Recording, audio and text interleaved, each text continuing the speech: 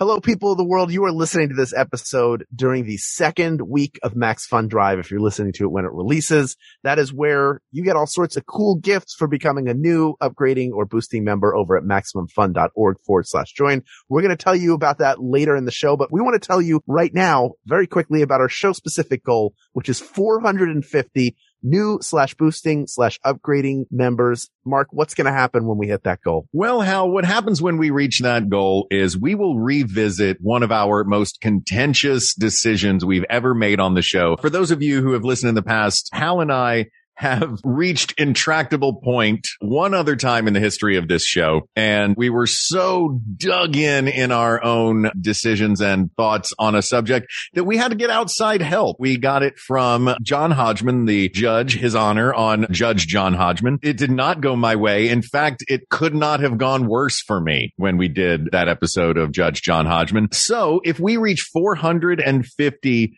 new, upgrading, or boosting members, then we will go back on the Judge John Hodgman show, and I will get a chance to redeem my terrible performance the last time around. And we will, with the help of Judge John Hodgman, hopefully overturn Hal's obstinance in our decision about what the best pretzel shape was. And that is only going to happen if we hit 450 total new/upgrading/boosting members. So to make that happen and to learn about all the other great gifts and things that are going on during Max Fun Drive and how you can support this show and the Max Fun Network, go to MaximumFun.org/join.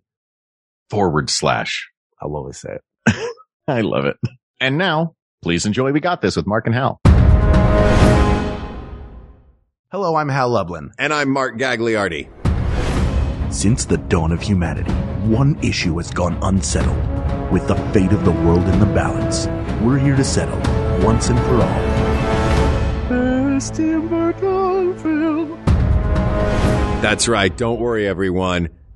We got this. Podcasts should have a theme song. Podcasts should not have a theme song. Yes, they should. No, they shouldn't. They sound good. Yeah, but people are just going to skip past it. You know what? You're right. We got this. This is Halloween. This is Halloween. No. What? No, this is not one of them. That's why would true. you even start? I'll tell you why. Set an expectation amongst our listeners. Hello to all of you. Hi, everybody. Hello, people of the world. Because when I hear we got this, it sounds like it was recorded by the same recording artists that went in the studio and dropped that track. This is Halloween. They dropped that track? Yeah, they dropped that track. Did I say that right? Yeah, sure. Awesome. Yeah. Of course. We are here to talk about Tim Burton movies, Hal, but we are not alone. That's right. We have good friends of ours who we've known for 16 years, 15, 16 years. Crazy to think.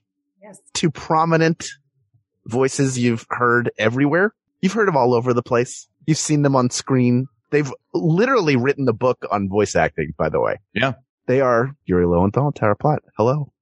Hi, guys. Hi, y'all. Having us on the show. I really do think of you two as the first couple of voice acting. Correct. Thank you. I'm giving you a royal wave. Hello. Yes. You're the corgis. You're the Yes. Queen's corgis Yes. of voice acting. That is much more appropriate. Hello. And you selected this topic. Why? Well, it was, in retrospect, it was probably a bad idea. let's just say we selected from, we gave you a few that we thought were good. True. And this was good. It seemed good at the time.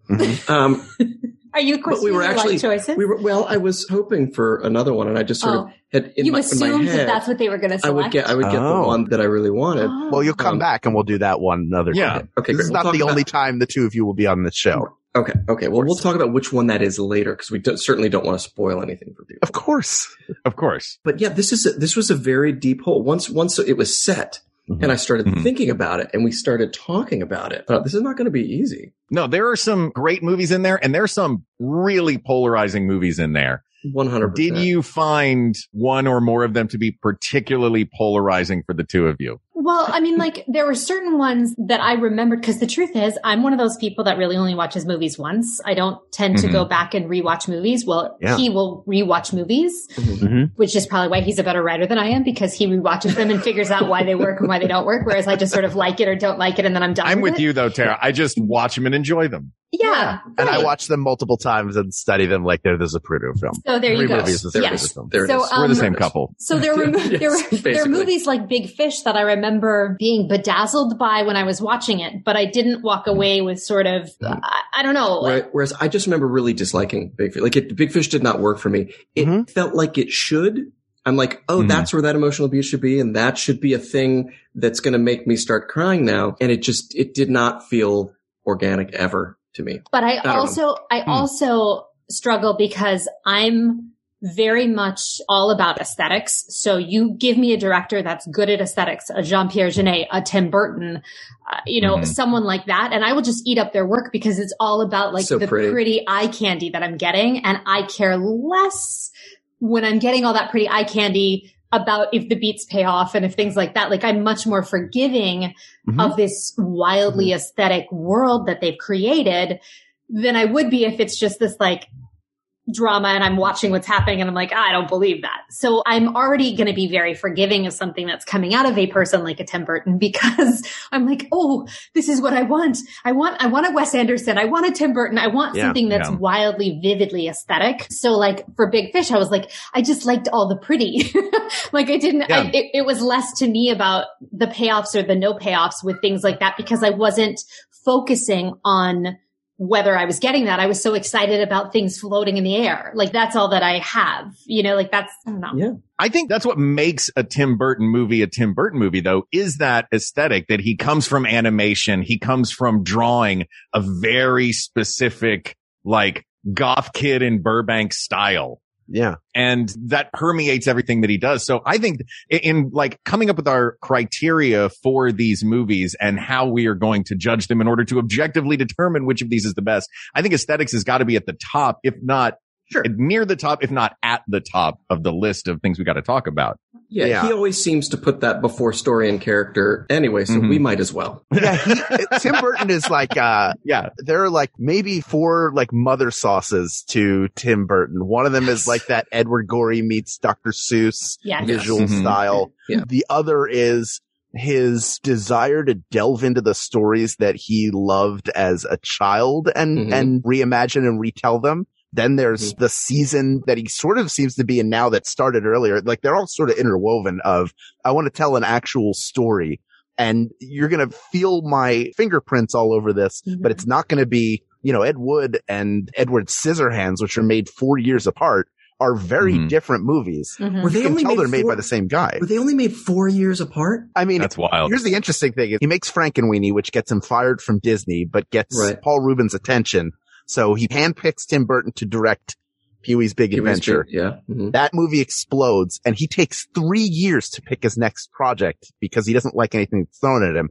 The next thing that he makes is Beetlejuice. Yes. Which, that one's my favorite. I'm glad you brought up Beetlejuice and Ed Wood because I think those are going to be rising to the top for us. Yeah, those are. I think those are already on the Mount Rushmore. Yeah. And I will say it would be hard to overlook Batman just because of where I was as, a teenager in high school who, loved Batman all his life, but who, had just come off of reading, The Dark Knight Returns, which is, one of the greatest Batman stories ever told, but a reinventing. And so we were all so excited, and, me and all my friends, to go to this movie right after this sort of, very dark Batman tale had been told. Wait, this is Michael Keaton. This is Michael Keaton and Jack Nicholson. Yeah. And, so it was important for me in the moment, and yet it currently doesn't, isn't in my top. Is it because he doesn't go, I'm Batman? It's not the Christian Bale Batman. That way? Michael Keaton had his own version of Christian Bale's Batman. Yeah, Michael Keaton was more whispering. Yeah. He's like, it's not Batman. If I don't phonate, they won't know who I am. Yeah. That's how I answer the phone if it's telemarketers, so they don't know who I am. I'm like, just don't phonate and they won't know. Hello.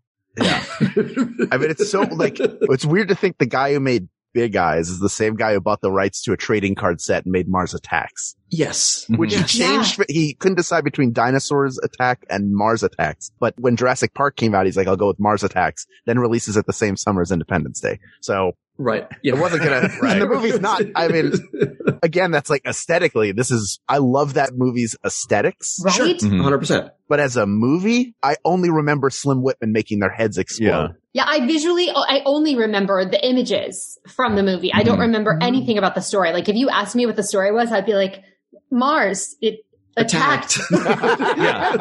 Martians showed up and they were dicks. I don't know. Premise of that movie. Yeah. Yeah. Was Mars Attacks, does anybody know the history of this movie in that, like, was there studio influence on him in this? Was this just him unfettered doing whatever he wanted? Because the latter is kind of what that movie feels like, is that this guy has been a huge, huge force in Hollywood for just a handful of years at this point. And they're like, make whatever you want. It's almost like when they gave Julie Taymor free reign to make a Spider-Man musical. And then they went, without boundaries, you really need to be, your genius really needs to be reined in. Yeah. So let's tighten the constraints on this a little bit. Does it feel too like youthful, unconstrained, Burton? That's what it feels like to me. It's based on trading cards. Yeah. Right. Yeah. Right. There's not, if you want him with unfettered, so Batman's a huge hit and he can make whatever he wants.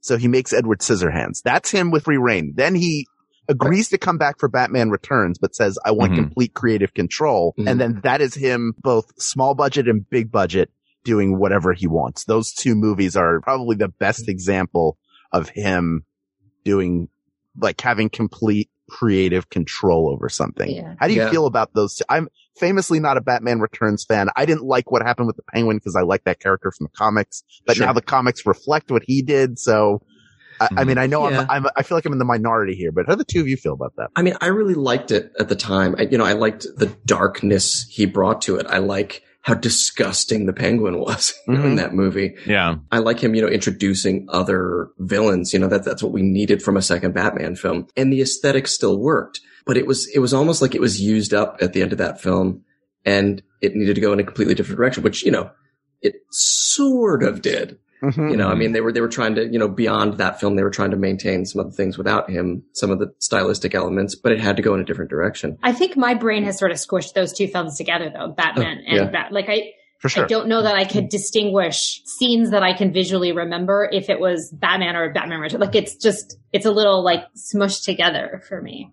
Yeah. They're very similar. Like, they have the same visual language. Yeah. Which is not necessarily bad. Like, many directors have a visual language. We love his visual language. Sure. I believe that in a way that was, Edward Scissorhands has so much of his heart, but I believe the pinnacle of that was Beetlejuice for me. Beetlejuice had, for me, everything. It had the right cast. It had the right look. It had the right weirdness employed in a story that you could use that without it feeling like, oh, it's just the trappings of weirdness on top of something that doesn't really make any sense. Like, it felt organic to that story. But for me, like with Beetlejuice, it almost feels like every single other title that we've listed of his is in Beetlejuice. Like, if you look at Beetlejuice, it feels like it's his sort of ultimate film because it has all of the other strains that he went on to play with in every other, like, it has some Mars Attacks in it, and it has some Batman in it, and it has some Big Fish in it, and it has some Ed Wood. Like, it has all of the strings, and it's almost as if that's his symphony because he was able to, like, looking at a little bit of everything he wanted to do and sort of play it there, as opposed to other things where he was kind of focusing on one and it may or may not work. I felt like with Beetlejuice, it worked to great effect because he was able to pull all those elements in that he wanted to play with and wanted to try out and was excited about, and dark and weird and interesting and heartfelt and good story and interesting characters. Like, it felt like it had all the elements and yet was still elevated and heightened and didn't feel like it was sort of taking a step back for any reason, whether it was studio or, like, it just felt like it really embodied him. He was still scrappy too. Yeah, but it feels had like a scrappy feel to it. If you had to ask for what's a film that represents that particular director, it feels like Beetlejuice to me because it has all of the elements. Like, that I feel like he has. Like you were saying, not only aesthetically does it have all of the elements, the wacky characters, the macabre, the cool color palette, the like all of those things, but story-wise, it has things that he dove into a lot too. Relationships between parents and their kids. Mm-hmm. The one weirdo kid that feels like an outsider in a suburban world. Like all of those death elements. And what that looks like. Yeah. Like the afterlife. I mean, like that's his... You know? Yeah. Do you think that those were things that were all in him that all came out at that point? Or do you think that they came out to serve that story and then became things that were his signatures? I believe that they were him. And because he was still trying to figure out what his signature was. And I came up with an interesting, because we're talking about Beetlejuice and I would also like to bring Ed Wood into this. When I was trying to determine, because Ed Wood and Beetlejuice are probably my two favorite films. And I was trying to find which one of those was the winner. Beetlejuice. And and the answer is Beetlejuice. And I came to Don't say it one more time. Right. If you say it, Michael Keaton will show up again. Really? Should I say it again? Will we get green and weird foamy grass? Not Beetlejuice, but Michael Keaton actually. Yeah, Michael Keaton himself. Yeah. Actually, Birdman will show up following that leap. He will just land in your yard. We don't know where man. I said it one time and I got clean and sober Michael Keaton. It was a real bummer. As long as you didn't get Jack Frost, Michael Keaton. Nope. Let's or all of the multiplicity Michael Keatons. Or all the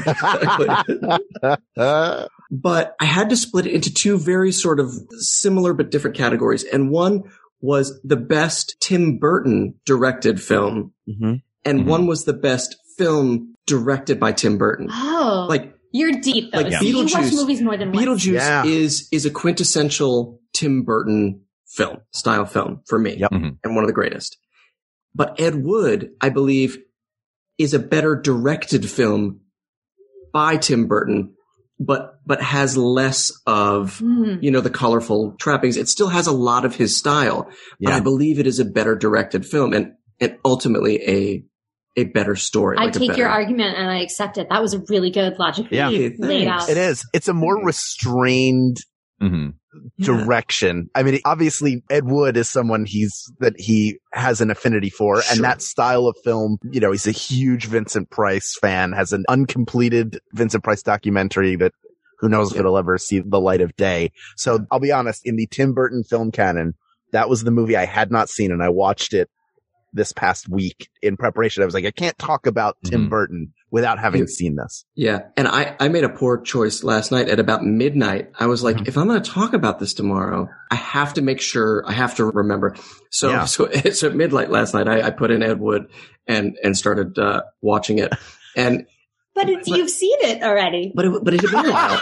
But again, to your point, Hal gets it. Right, Hal gets me. Yeah, you got to return. You see me, Hal. I feel seen, Hal. Yeah, but your memory of a film, if you saw it a long time ago, it's either going to be idealized or right, but it's like you have to trust your instinct. So if you watch a movie and you like it or you don't like it, you have to trust that was your instinct. And watching it another 50 times isn't going to necessarily make your initial instinct wrong just because now you're familiar with it. Well, but I only needed 30 minutes. I didn't have to watch the whole thing again to be able to come in and legitimately sort of make that point. Plus, I had just watched back-to-back 2 Godzilla movies, and it was midnight, and there's no way, I'm old, and there's no way I was going to watch the whole thing. Sure.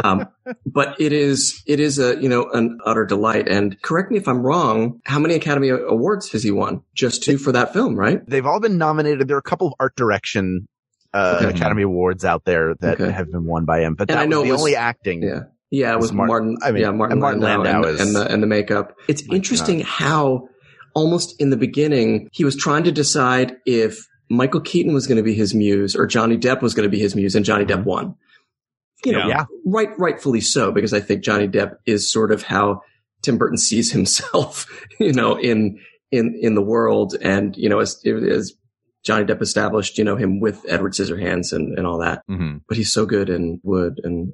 It's such a delight to watch. He is. The whole cast is great. Yeah. Coming off of it, I think it's such a great homage to those films, and it has the feeling of those movies as well, where there's sort of a disjointed nature to it. But I think partially by intention and partially because maybe the story of Ed Wood isn't as interesting as I don't find it as interesting as he found it. but I enjoyed watching it play out. And the performances are all great, and it feels like it just kind of ends, but also all those movies just kind of end. Yeah. And it is stripped down. You're right. It didn't need a crazy story. It just needed that, human story. And he didn't need to paint it up with, garish colors and, weird puppets and stop motion and things like that to make that work. And I'm a sucker for old Hollywood, so it had me there. Now, if it had been the Ben Chapman story, that would have been really interesting. I would have loved it. I would have loved to watch the Ben Chapman story, fictional version or the nonfiction version. Yeah, a little Hollywood with Johnny noir. Depp playing Ben what? Chapman. Hang on a second. There is something about this that he does really well in his movies, which I think is the when and the where. If you've got the 5 W's, and when and where are a huge part of what he does. And he so often creates a when and where that is, the when is timeless and the where is Tim Burton land. Right. So to see him shoot something where the when and the where are, no, it is the San Fernando Valley in the 1950s. Yeah. Regardless of whether or not it is timeless Tim Burton land, or if it's a specific place and time, it is always so specifically laid out. And I think that this movie, I think Ed Wood in particular is his best. Well, there's a reason this won our episode. This was the ultimate winner in our episode of Best Los Angeles Movie. Yeah. Because it does get that place and time so perfectly right. But I think going back to what Tara was saying earlier about aesthetics, I don't know that I think, yes, that is an incredible movie. And as a movie, it's better. I think that what you were saying before about, do you want the best movie that's directed by Tim Burton, or do you want the best Tim Burton movie? I think those aesthetics are required of a Tim Burton movie. I need something striped to unfurl at some point. Yes. Yeah. I'll tell you what, I think we all agree Beetlejuice is a finalist. I think Ed Wood is a finalist as well. I want to take a break because we're in the middle of Max Fun Drive. He wants some Edward Scissorhands. Yeah, we're going to because there are a lot of people screaming about us not talking about Edward Scissorhands. When we come back from this brief break to talk to you about Max Fun Drive, we're going to get into Edward Scissorhands, and I want to dig specifically into his Disney oeuvre and see if there are perhaps any finalists there. We'll be right back. That's how you pronounce that word? Everybody pronounces it a little different. Who knows? Everybody's right. Oh, you're... Isn't that French for egg? Yes, I think so. That's right.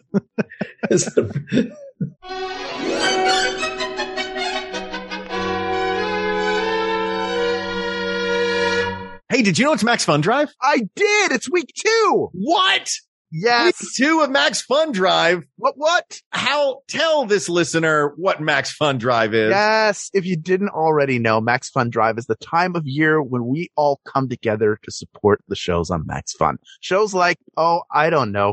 This one, when you become a member during Max Fun Drive, you get to decide which shows benefit. Max Fun is audience supported, which means that we're free to make the content you enjoy because people like you contribute. That's right. We have been super lucky to have such a great community grow around us. We've been with Max Fun for a while now, and we've watched this community grow and bring in new people, and we've gotten to know a lot of people involved both with the shows and fans of the shows and members of the Max Fun Network. Basically, as a member, you become part of creating the show. The artists make the content, the audience listens and shares, and the members provide the funding that makes it all possible. Yes. This year in particular has shown us how valuable our favorite creators are. I know that I've been taking more time to support creators whose work that I enjoy because they've kept us company. They've given us familiar voices to make us laugh, think, interact, and just feel normal for a second. That's what we want our show to be, is your escape from everything going on in the world to just laugh and argue about dumb stuff for just 45 minutes or so. And if we've done that for you, and you're able to join, now is the time to do it. So here's how this works. Membership at Max Fun starts at $5 a month. That gets you all the bonus content. You'll be able to access that as long as you are a member. And there is a whole lot of it already waiting for you right now. We have years of it. Yes. We've got some amazing bonus content. At $10 a month, if you're able to join or upgrade, you're going to get a Max Fun membership card and a really cool pin of your choice. Each show's got one. Yeah, but I recommend fantastic. ours. Ours is the best. Of all of our pins, this is the best pen. And this is the last year for a while that we're going to be doing pins. So, complete your early Max Fun era pin collection. Yes. With our favorite pin this year, which is a picture of the best pretzel shape, which is pretzel shape. And then, Hal's incorrect opinion about it, encircling it, which is this is not the best pretzel shape. It has been the most divisive decision of our show in a very long time. And it has been an absolute delight to read all of the comments about. So get that pin. And then listen to the episodes and I can be vindicated. Oh, I don't think it's vindication. Mark, nobody that's listened to the episode, Mark, thinks that you are vindicated in this. You're talking that garbage. This is our 6th year of Max Fun, so we're this many. He just held up 6 fingers on one hand. I did. Well, I killed Inigo Montoya's father. At $20 or more, you get this year's very special gift, which is the Max Fun Take a Minute Tea Kit. Tell them about it, Mark. The Max Fun Take a Minute Tea Kit. Look, it's been a tough year for everybody. Don't you sometimes just want to sit down, turn on your favorite podcast? We got this with Mark and Hal, and pour yourself a delicious cup of tea. Why not do it with the Max Fun Take a Minute Tea Kit, a custom tin with art by Atomic Pixies, a rocket-shaped tea infuser, and a custom Max Fun blend of tea from our friends at Wishes Tea. You deserve to take a minute for yourself and enjoy a nice cup of tea. If you are already a member, thank you so much for supporting the show and making it happen. And if you haven't yet become a member and you're able to do so, you're not only supporting the show, but you're supporting all of the listeners of the show who are not able to become members at this time. And that is a huge deal. Amen. So if you want a JBU, that's join, boost, or upgrade, go to MaximumFun.org/join. But right now, let's get back to this episode of We Got This with Mark and Hal.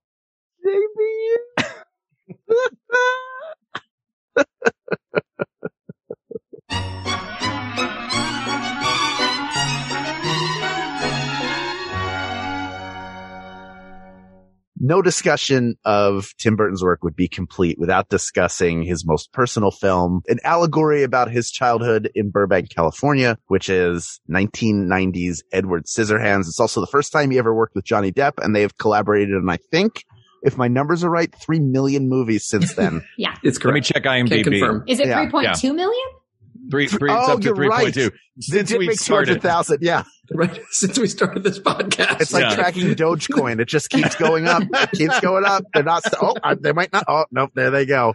They're working together. They're going to remake the Falcon Snowman. Anyway. Deppcoin. Yeah, this Deppcoin. He's putting it all in Deppcoin. I like this movie. I don't love it.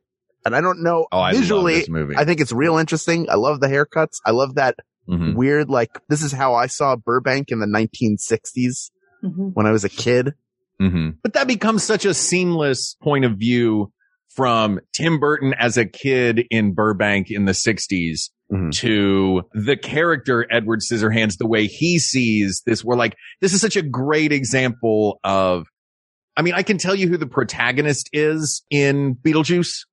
I can't necessarily tell you whose eyes we're watching the movie through. Probably Lydia's. Right. Catherine O'Hara, always. Catherine O'Hara, yeah. All things should be viewed through Catherine O'Hara's eyes. Sure. The entire world should just be viewed through Catherine O'Hara's eyes. But this movie is so, you are watching, this is the way that Edward Scissorhands sees the world.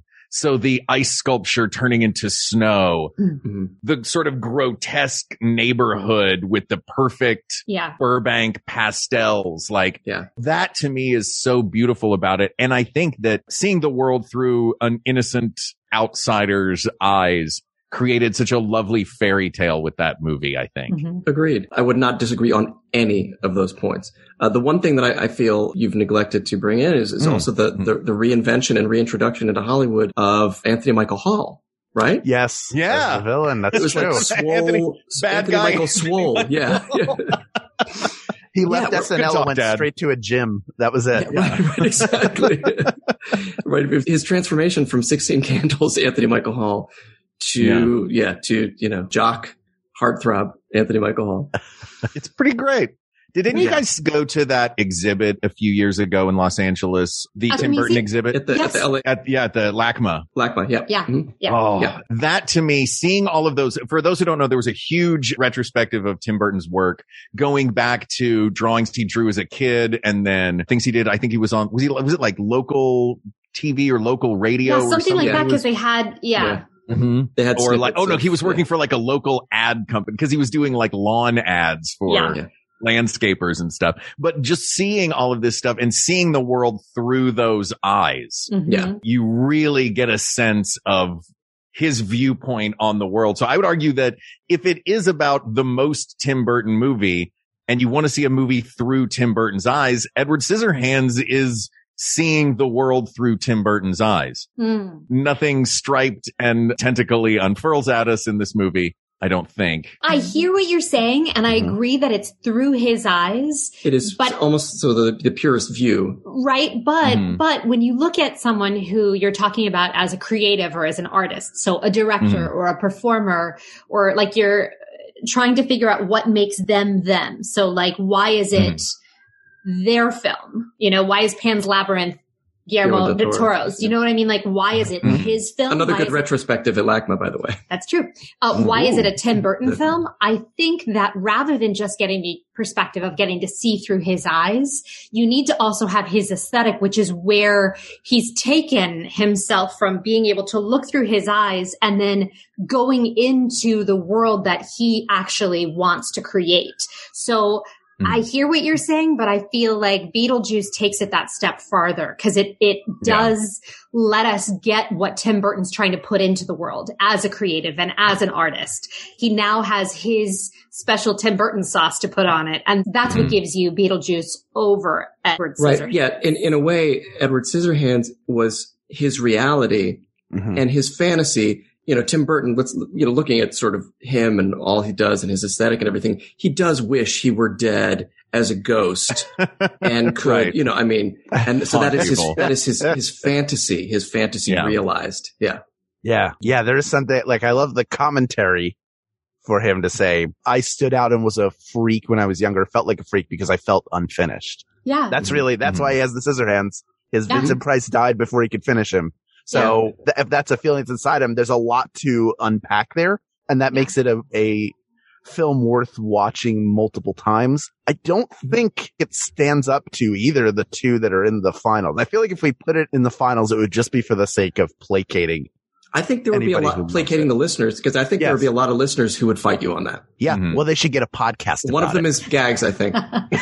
Look, I do understand. No, because I will profess my love for the movie Edward Scissorhands, but I do not personally think, I think we've already talked about the winner of this. And I think that we all might already be in agreement, but we still have more movies to talk about.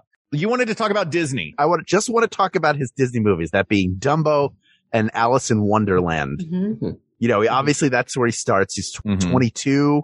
He's right out of CalArts, starts working at Disney, works on Fox and the Hound, Tron, Sword in the Stone, does all that stuff. So he comes back to Disney to direct Alice in Wonderland and Dumbo, which I cannot watch. Especially since I couldn't watch it as a kid when my mother was alive. I certainly can't watch it now ever again. Yeah, we haven't seen it either. Yeah. Is there anything to him? The only film that I've seen him cover somebody else's or an existing thing and bring it that I enjoyed was Sleepy Hollow. But that was his own, reinvention of a tale that, has sort of been handed down. So that does feel it feels like he's got much more ownership on Sleepy Hollow. But even like with Alice in Wonderland, it very much felt like he was doing it for someone else and trying to put his special sauce on it. Like it didn't in any way feel to me like I was watching a Tim Burton film, except that, they did some interesting aesthetics and the costumer got to go have fun. Like it just didn't quite. Some stripy something unrolled at some point during that film, I'm sure of it. But it just didn't, it felt like somebody got hired because they liked the other things. And then they wanted them to do it on their project, but they already had the story and the plot and the characters, and you couldn't change that. And so now it was sort of a little bit of, we'll throw it all in the pot and sort of see what comes out. Yeah. They were saying, hey, put a Tim Burton layer on Alice in Wonderland. Yeah. Right. And then afterwards they were like, it's a skin. Yeah. It's a skin. But Alice in Wonderland is already wacky. You don't like it. You don't.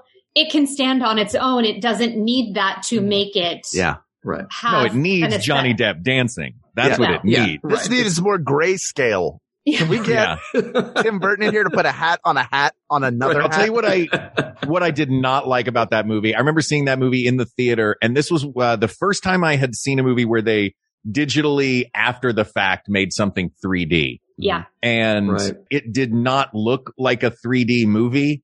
It looked like I was watching a Viewmaster through sunglasses, which makes it a difficult way. Like, all of the backgrounds are in 3D, but they just did this sort of layered thing where they're like, okay, put this two-dimensional film piece that we shot in this layer. So it looked like it was shot with a flat plane camera. Yeah. As opposed to actually shot in 3D. That is not Tim Burton's fault. I don't think that he had an intention of this being a 3D movie. I think they added that element to it. But it does feel like they just said, add a Tim Burton skin to Alice in Wonderland. With Dumbo, it's like they said, hey, all that stuff we love about Tim Burton, don't do any of that stuff. Right. Just like do the bare minimum, like slightly tattered circus tent aesthetic of Tim Burton-iness. But that's all we want is just that tiny little touch of it. Bit of personal trivia from Alice in Wonderland. Please. They had to, at some point, as you always do, ADR and, background stuff and so on for the things that didn't come out right on set, and they have to do it, but you can't get the actors, so you're looking for somebody to replace. I screamed for Crispin Glover in that movie, and every now and then I get like a 15-cent residual check. Pretty awesome. Yeah. Oh my God. Because I'm always like, you worked on Alice in Wonderland? Oh yeah, you did. Like when the check comes in the mail, just says what it's for. I can only imagine from what I've heard about Crispin Glover, only who I had my own sort of Hollywood moment with him once in a restaurant, which was not really much of a Hollywood moment. It was, I caught his eye and he sort of stared at me, and then we had sort of this bit of a staring contest, and which I couldn't take my eyes off him because he was Crispin Glover. Yeah. How did Crispin Glover not wind up the Muse? Like, it was like, well, let's try out Michael Keaton for a little while, then Johnny Depp for like a good decade. Then Crispin Glover shows up like, where have you been all my life, Crispin Glover? Yeah. It's peanut butter and chocolate, Tim Burton and Crispin Glover. Wait, did he come over to you? What happened? What was nothing ever happened. But I think I am, as I remember it, he finally broke the gaze, which I felt somehow proud. Like, I always thought he would just drill into my soul and would like follow me home and just keep staring until something, happened. I can only imagine that if they needed to get Crispin Glover to come in and, do a little scream for Alice in Wonderland after he had made the movie, it was probably easier to book someone else. Listen, if I don't ask this now, I'll never get a chance to do this again. After he broke, before he broke his gaze, did you go, blink, McFly, blink? I can't help it. I had to do it. Sorry. That's not me. You will always be Hal Loveland. You can't help but be Hal Loveland. Oh, I can't let that one get past. Come on. No, that was good. That's good. While we're talking about his Disney stuff. Yes. That leads me mentally to other properties from childhood that Tim Burton may have been in contact with or known about. Love's Royal Doll. That he did his take on. I'm thinking of Sweeney Todd. I'm thinking of... Wait, you say from childhood? Well, no. I'm saying when you're a 6-year-olds love to have a little throat cutting. It's just, part of the... Well, I was thinking of Charlie and the Chocolate Factory specifically. Yeah. But then I got to thinking about just other properties in general. Look, I was a weird kid. I listened to Sweeney Todd as a kid. Of course you did. Yeah. But yeah, when he does his spin on something that already exists, famously, the Mars Attacks cards were not as famous a story, arguably, as Alice in Wonderland or Charlie and the Chocolate Factory or Sleepy Hollow, which is his sort of, steampunk take on, or not steampunk, his sort of, it's steampunkish. I think it's a little steampunkish. Yeah. His take on that story. Alt-colonial. What did you guys think of? I don't know. Alt-colonial. Alt-colonial. That's good. Alt-colonial. Yeah. Nice. What did you guys think of, what did you think of his, or even his Planet of the Apes? Do you think there are any standouts among his? I would say Sleepy Hollow is the standout. For me too, I would agree. For all those. Of these properties? Yeah. Of those. But I also feel like Sleepy Hollow was one of those stories where, yes, it was already a property, but nobody's really walking around like, oh, we really, really are so familiar with Sleepy Hollow, as opposed to, I think a lot of those other properties. I mean, Willy Wonka will only ever be Charlie and the Chocolate Factory to me. Like, I can't, Charlie Chocolate Factory will only ever, I cannot. I cannot watch that without seeing Gene Wilder. That was, like I can't, I can't. It was a misfire. I can't dissociate what I already have in that image of that story. Mm-hmm. So, like with Sleepy Hollow, nobody's really got that going on. Like, I don't think we should talk about the films that should not be named. I don't think we should talk about Charlie and the Chocolate Factory. Voldemort. Yeah, I know we have to because that's what the podcast is about. But sure. I don't think we should talk about Planet of the Apes. I want to tell one Planet of the Apes story. Oh, go ahead. Okay, go. The movie is a rough watch. I look, anytime, whether I like it or not, I'm glad everybody got work. That's the baseline. Mm-hmm. My welcome to Hollywood moment happened because of Planet of the Apes. I was doing extra work on the first Spider-Man movie, the first Tobey Maguire. Nice. I was an extra in the wrestling scenes. Amazing. And I went out of the stage to use the bathrooms for the extras. You know, there's a separate building to use the restroom. And so I walked to it. Next door, they were filming Planet of the Apes. So every once in a while, the giant bay doors were open and I saw it was the actual planet set, all the foliage and stuff. And I go walk up to a urinal.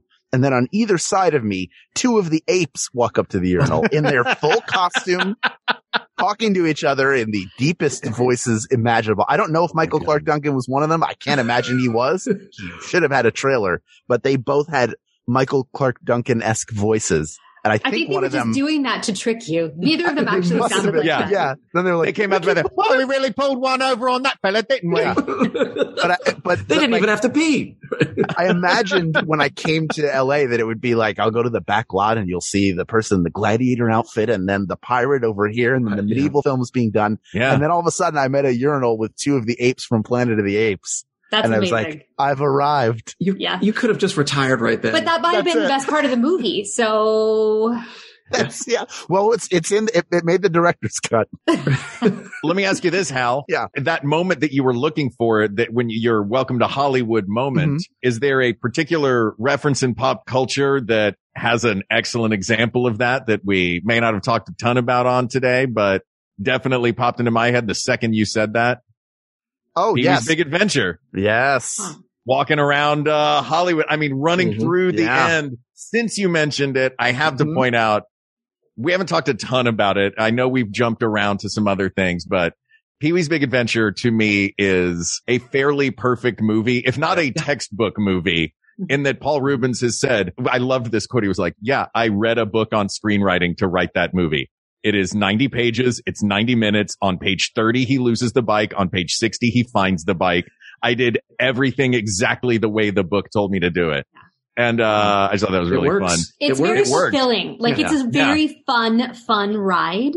And I think what I like the most about that as a movie is that it's just unadulterated play. Like, it's just, it's like you said, it's the textbook how to make a movie and how scripts work and how you follow characters and those beats of like, oh, now all is lost, but now it's not actually. Like, you get all of that, which means you get to just sit back and relax because you're not worried and you're not thinking about what does this mean or where is this going or are they following the rules or like any of the things that sometimes come up when you're watching a movie and it gets too convoluted or too aware of what it's doing or anything like that.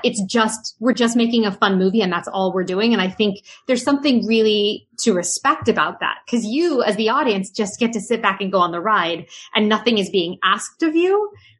But with a Tim Burton movie, you sometimes want a little bit to be asked of you so that you're complicit in the adventure of going to a darker place, I think. Yeah. And in the end, and I always forget about it because it's less a Tim Burton movie and more a Pee-wee movie. Like it's, it's a Pee-wee movie and not a Tim Burton movie when I think about it. Right. There's so many elements. If you want to trace back his family tree of filmmaking, you get his design element also. Sure. Because he was a huge fan of Oingo Boingo, he asked Danny Elfman to score the movie for him, which kicked off. Danny Elfman scored all but 3 of his movies. Wow. And I think that helped. I don't know how much scoring Danny Elfman was doing at that point, like 1984, 85. Feels like he was still I know Oingo Boingo was still going because they were in Back to School the same year. Right. So sort of kicked off Danny Elfman's big career as a film composer, and he's one of the greatest of all time. Yeah. But it is a Pee Wee Herman movie. It is also a perfect movie, and it has an element that I think might be worth considering when you're trying to pick the best movie, which is its continued impact Ed Wood, while it's a great movie, and I'm not trying to eliminate it right now, there's not a lot that endures unless you've seen the movie. Like, it hasn't penetrated. But if you look on Twitter once a year, the night that Large Marge went missing starts to trend on Twitter, and people talk about it. And the Basement of the Alamo. I mean, that's Basement of the Alamo. In the Basement of the Alamo. In the lexicon. Like, it's, that came up like politically. Oh, did it really? Yeah, it came up politically in the last, like, when the election was going on. That was like coming up. Somebody was talking about doing was like a QAnon. There really was a basement. No, but they were going to do like a press conference in the basement. Like, that was like, it became a thing after the Four Seasons landscape. Like, they were like, it came up and it was actually announced that they were looking into the Basement of the Alamo. And I was like, please tell me this is a joke. But honestly, I don't know what I'm supposed to believe anymore. So it's fine. Yeah. Who knows anymore? But you're right. It endures. Pee-wee's Big Adventure endures. That's true. Yeah. Let's talk about some of the other, because we've talked about some of the huge ones. Let's talk about some of the others that might have special places in our hearts. Oh, you just want to talk about Dark Shadows? No, Dark Shadows. Oh, Dark Shadows. The big eye. That's one where his version of Time and Place didn't quite work. Right. Where he's like, get a specific, okay, the when and the where is always very important and very specific. Oh, it's the 60s. All right. Put a macrame thing on the wall. You're like, okay. Just did not work terribly well. No, Corpse Bride is a great one. Big Fish. Like, these are beloved movies. I just wanted to make sure that. And did he direct Corpse Bride? He didn't direct Nightmare, but he did direct Corpse Bride. Okay. Yeah. Well, let's talk about this. Since he didn't direct it, we never said movie specifically directed by Tim Burton. You're right. Come on. Tim Burton. Do we consider The Nightmare Before Christmas a Tim Burton movie? Only if you'll consider Cabin Boy to be a Tim Burton movie, because he also produced that and was going to direct it. Wow. Well done, Hal. Well done. Which I'm not going to lie. I do not hate Cabin Boy. It looks like it was shot on a stage in the 1950s, and it's amazing. Yeah. Yeah, it looks like he just stumbled onto the set of HMS Pinafore and was like, go grab a camera, let's make a movie. But this middle school needs its Pinafore set. Who cares? Yeah, that's a tough one, because everybody, you could probably ask, 10 people on the street and 9 of them would say he directed it. Well, because you hear because the way they announce and the aesthetic promote, is, they talk, but they also put his name on things. And so people Tim Burton's Nightmare Before Christmas. Yeah. So like, people don't always pay attention, especially if you're not in the industry. People aren't really paying attention to what all the credits actually mean. So even if sometimes a writer writes something that's usually a director, or, like, sometimes the audience doesn't always know. So I would say a lot of people do believe it to be a Tim Burton film. You almost have to consider it. I think so, because if it's given the possessive, if it's given the, like you said, Tim Burton's Nightmare Before Christmas, then the possessive that is implied by that is the same possessive that we use on this show to say whether something is someone's movie. Hal is becoming possessed by the spirit of Henry Selick, who's not dead, by the way, but I know I can see you're becoming possessed by it. But as a producer, if you're a good producer, you would have a say into decision-making processes for things like aesthetics and story and character, like script, stuff like that. So maybe he does deserve more credit as far as making that movie into what it is. Yeah. I mean, it was his concept. He pitched it as a television special when he was still working at Disney, and they did not want to do it. So it lived on as this film. He could have directed it, considering it was his, but he was coming off of, he had Batman Returns that he was working on, and also Ed Wood. So he chose specifically, he wanted to make Ed Wood more than he wanted to make A Nightmare Before Christmas as the director. There is work as a director that you need to do that he was not able to do because he was working on something else. So it's of course the look of it alone. If you took everything else out of it, if you turn the sound off, you would say, this is a Tim Burton movie, right? Yeah. This looks like Tim Burton. Yeah. But it's Danny Elfman did the music and even sings throughout. Yeah. But Empire Strikes Back is a George Lucas movie. Yeah. But if Irvin Kershner doesn't direct it, it's completely different. Yeah. So you're absolutely right. But you still associate Empire Strikes Back with George Lucas. Of course. But this isn't the best film associated with Tim Burton. I think we're talking about the stuff he directs. Yeah. Okay. Right. That's my feeling. That's fair. I think that it might be moot because I still think Beetlejuice wins. But I think I'd be hard pressed to say that The Nightmare Before Christmas is not a Tim Burton movie. What are Even our though finalists he didn't technically direct right now? Beetlejuice, Ed Wood. Beetlejuice, right? Ed Wood, and we put Edward Scissorhands in there only so that you could eliminate it, I think you said. Well, I don't know. I was just asking. We put it on there so we could eliminate it. Yeah. So we'll wait to do that. Just to make his life a little sadder. Yeah. Do we want either of his big movies, Big Fish or Big Eyes? Or Big Eyes. Or Big Adventure? Can we talk about Big Eyes? So many bigs. I loved Big Eyes. I had no idea it was a Tim Burton movie. I watched it. I loved it. I thought Christoph Waltz was great. I thought Amy Adams was brilliant. Yeah. I didn't know the story. I had seen those paintings before. Yeah. So like it was one of those sort of cool, crazy things that I had never thought about. Yeah. But it does not seem at all like a Tim Burton movie. Right. That I said, agree with that. I love it. Yeah. And I think that it is an interesting film, but it also doesn't really feel like it's his movie. So you're kind of like, at some point I'm like, I wouldn't feel it doesn't check all the boxes. Yeah. Yeah. It kind of feels like the story of it is really interesting, and Amy Adams is great and Christoph Waltz is great. It feels like at a certain point it kind of peters out. Like, is there more? Is this going to be more about the courtroom drama? Nope, this feels pretty short. This courtroom part that's kind of like the crux. Yeah, we thought the eyes were really interesting. Let's get into that again. Yeah. Does the judge have big eyes? Does the judge also know? Okay. So Pee-wee's Big Adventure is not a finalist. Well, I mean, I think it's a great film, but I don't know that I think it's one of the Okay. Yeah. And Big Fish, which it seems like we have division amongst the two of you. Some people love that movie and think it is a masterpiece and brilliant. I'm just not one of those people. It doesn't mean that it's not. It just means that I don't think it is. That's all that means. And although I liked it more than him, I don't think that it's nearly as good as Beetlejuice. So it wouldn't pop Beetlejuice off my list for me. Right.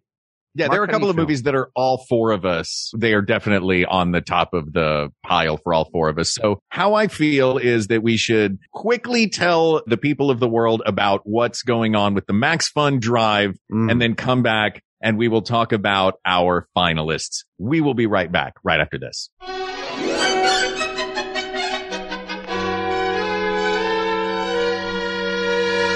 The theme of this year's Max Fun Drive is community. And that means that we're creating something together. We put out the show, you listen to it, and we wanted to learn a little bit more about what our show means to you. So we asked and you answered. And we got this submission from Nikki. Here are just a few of the really kind things that she had to say about We Got This. We Got This is just one of my fave podcasts from Max Fun. Thank you, Nikki. Thank you, Nikki.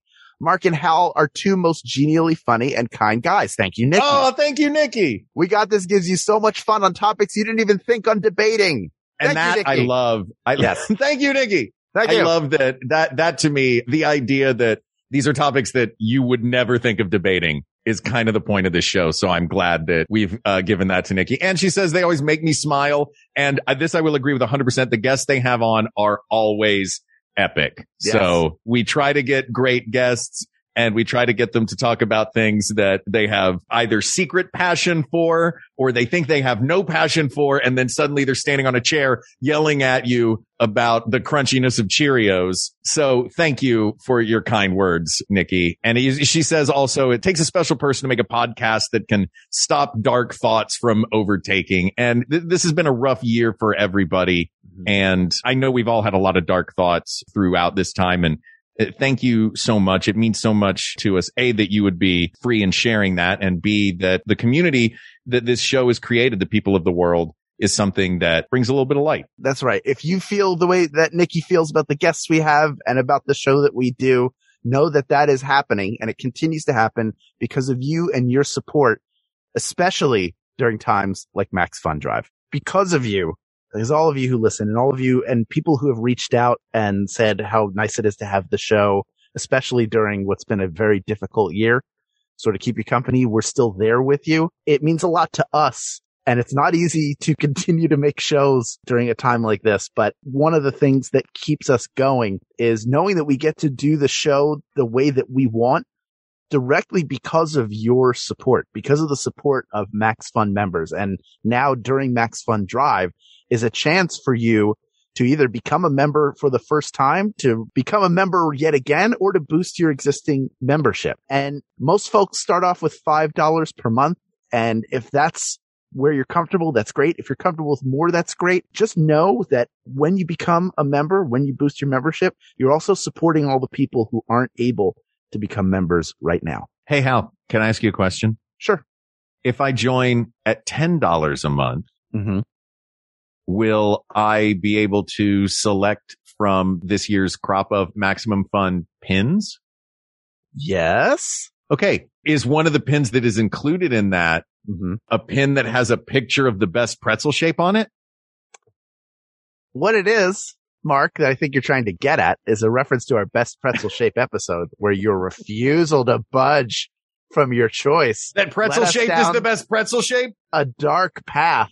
Oh. So you can get a pin from the show from one of the most often referenced episodes, which is worth a listen if you haven't heard it yet. It is a picture of the customary pretzel shape, and surrounding it are the words, "This is not the best pretzel shape." Oh, customary. I can't believe you just threw down with, "It's the customary pretzel shape." Anyway, get that pin, people of the world. You also get that pin, listener. You're going to love it. It's a really fun pin. You will also get what everybody at the $5 level gets, which is access to all of the bonus content. We've done this. This is our 6th Maximum Fun Drive that we've done. So you get 6 different bonus episodes of ours, plus from all the other great shows on the Max Fun Network. This year we did, what is the worst chore? Is it doing the dishes or doing the laundry? And we'll decide. You don't have to argue with people anymore about it.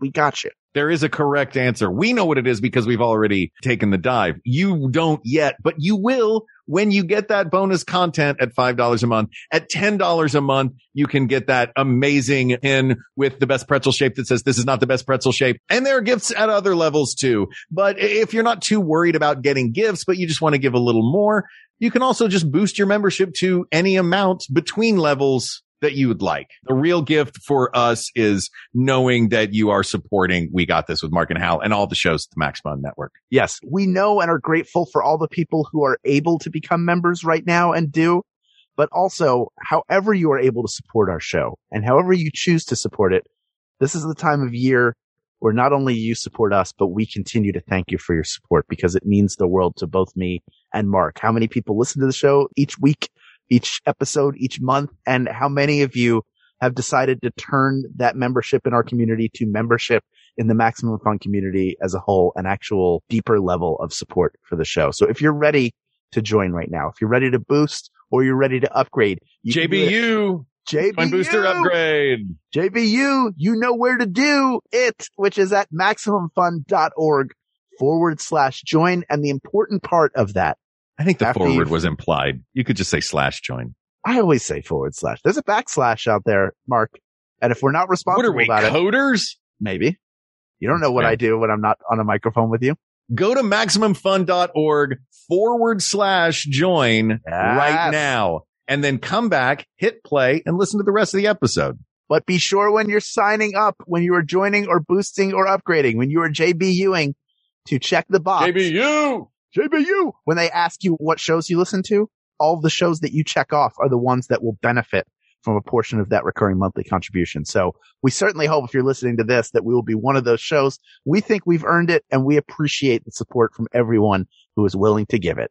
And now, let's get back to the exciting conclusion of We Got This with Mark and Hal.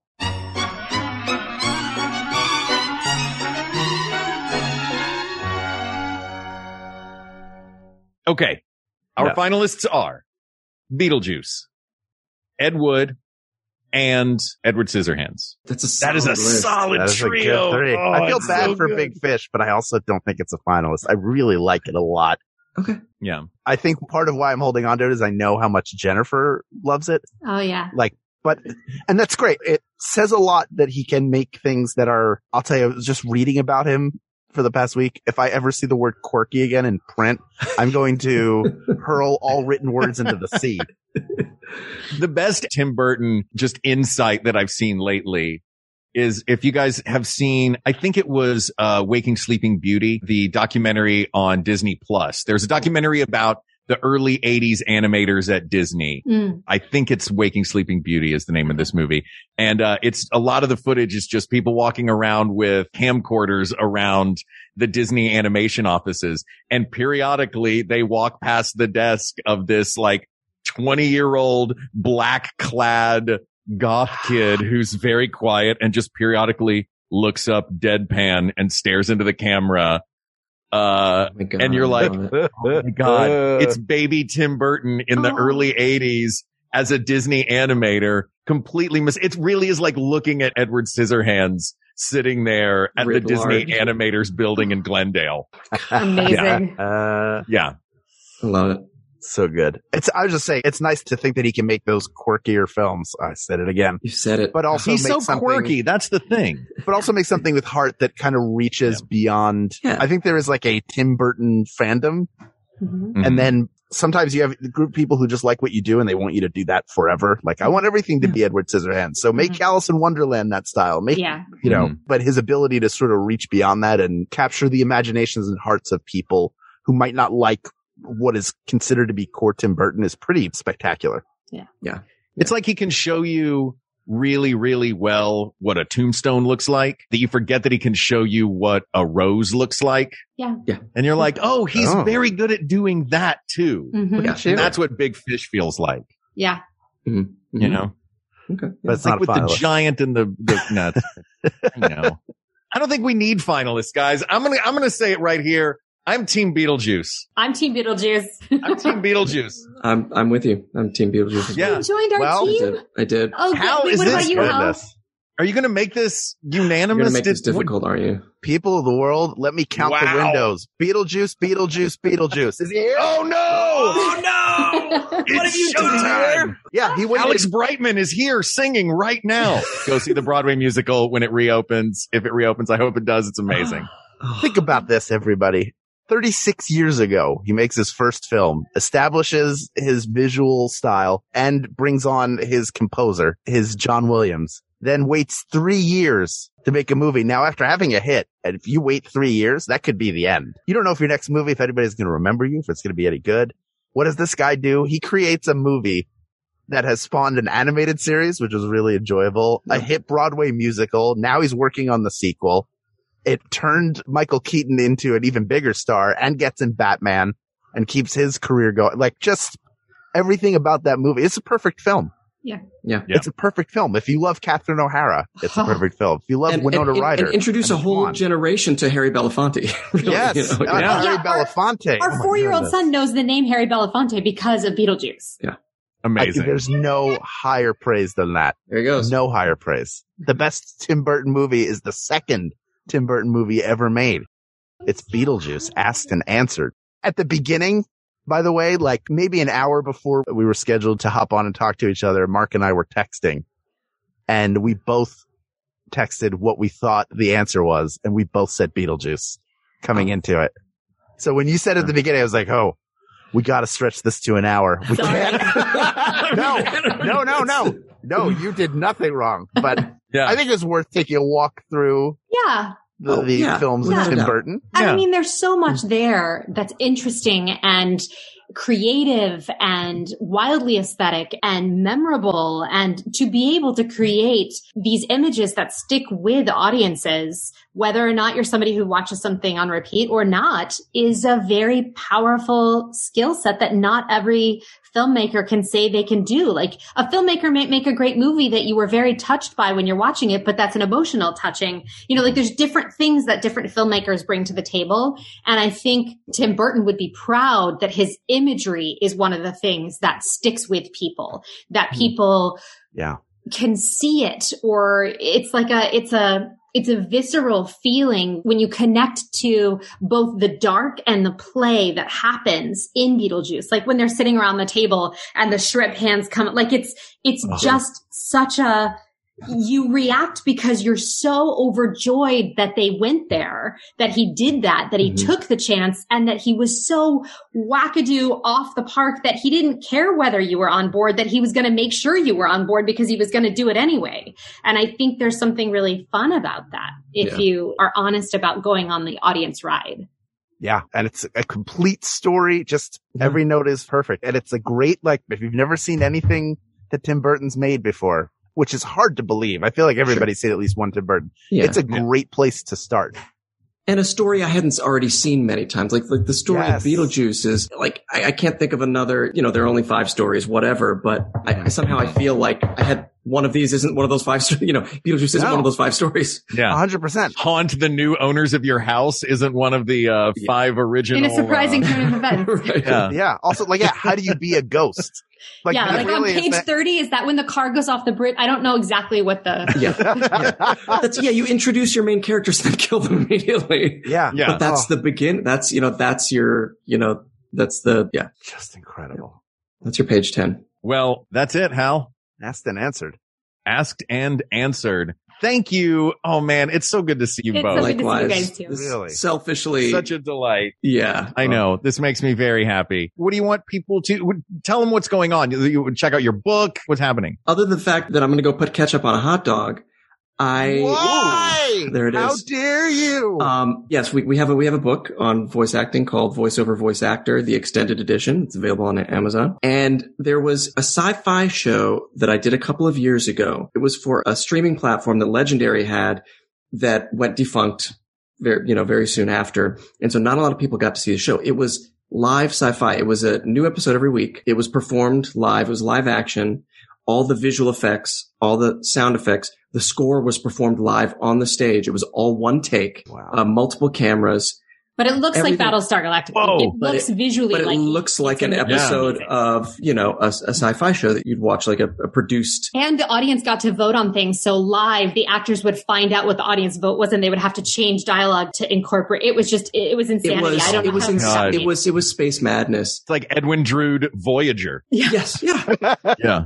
And not a lot of people got to see it just because of the platform. Mm-hmm. But the rights reverted back to us, and Dust picked it up, and you're going to get to see the whole first season on Dust at the end of the summer. Now, it won't be live. That's fantastic. It won't be live, obviously, but because we're rolling on it, we were able to cut it together and master it and everything. And I'm just really excited for people to, actually be able to watch it. It's a really good show. It's called Orbital Redux. Sorry, I never mentioned the name. I know. I was going to say, what's it called? What's it called again? Like, that sounds amazing. Tim Burton's Orbital Redux. Ooh.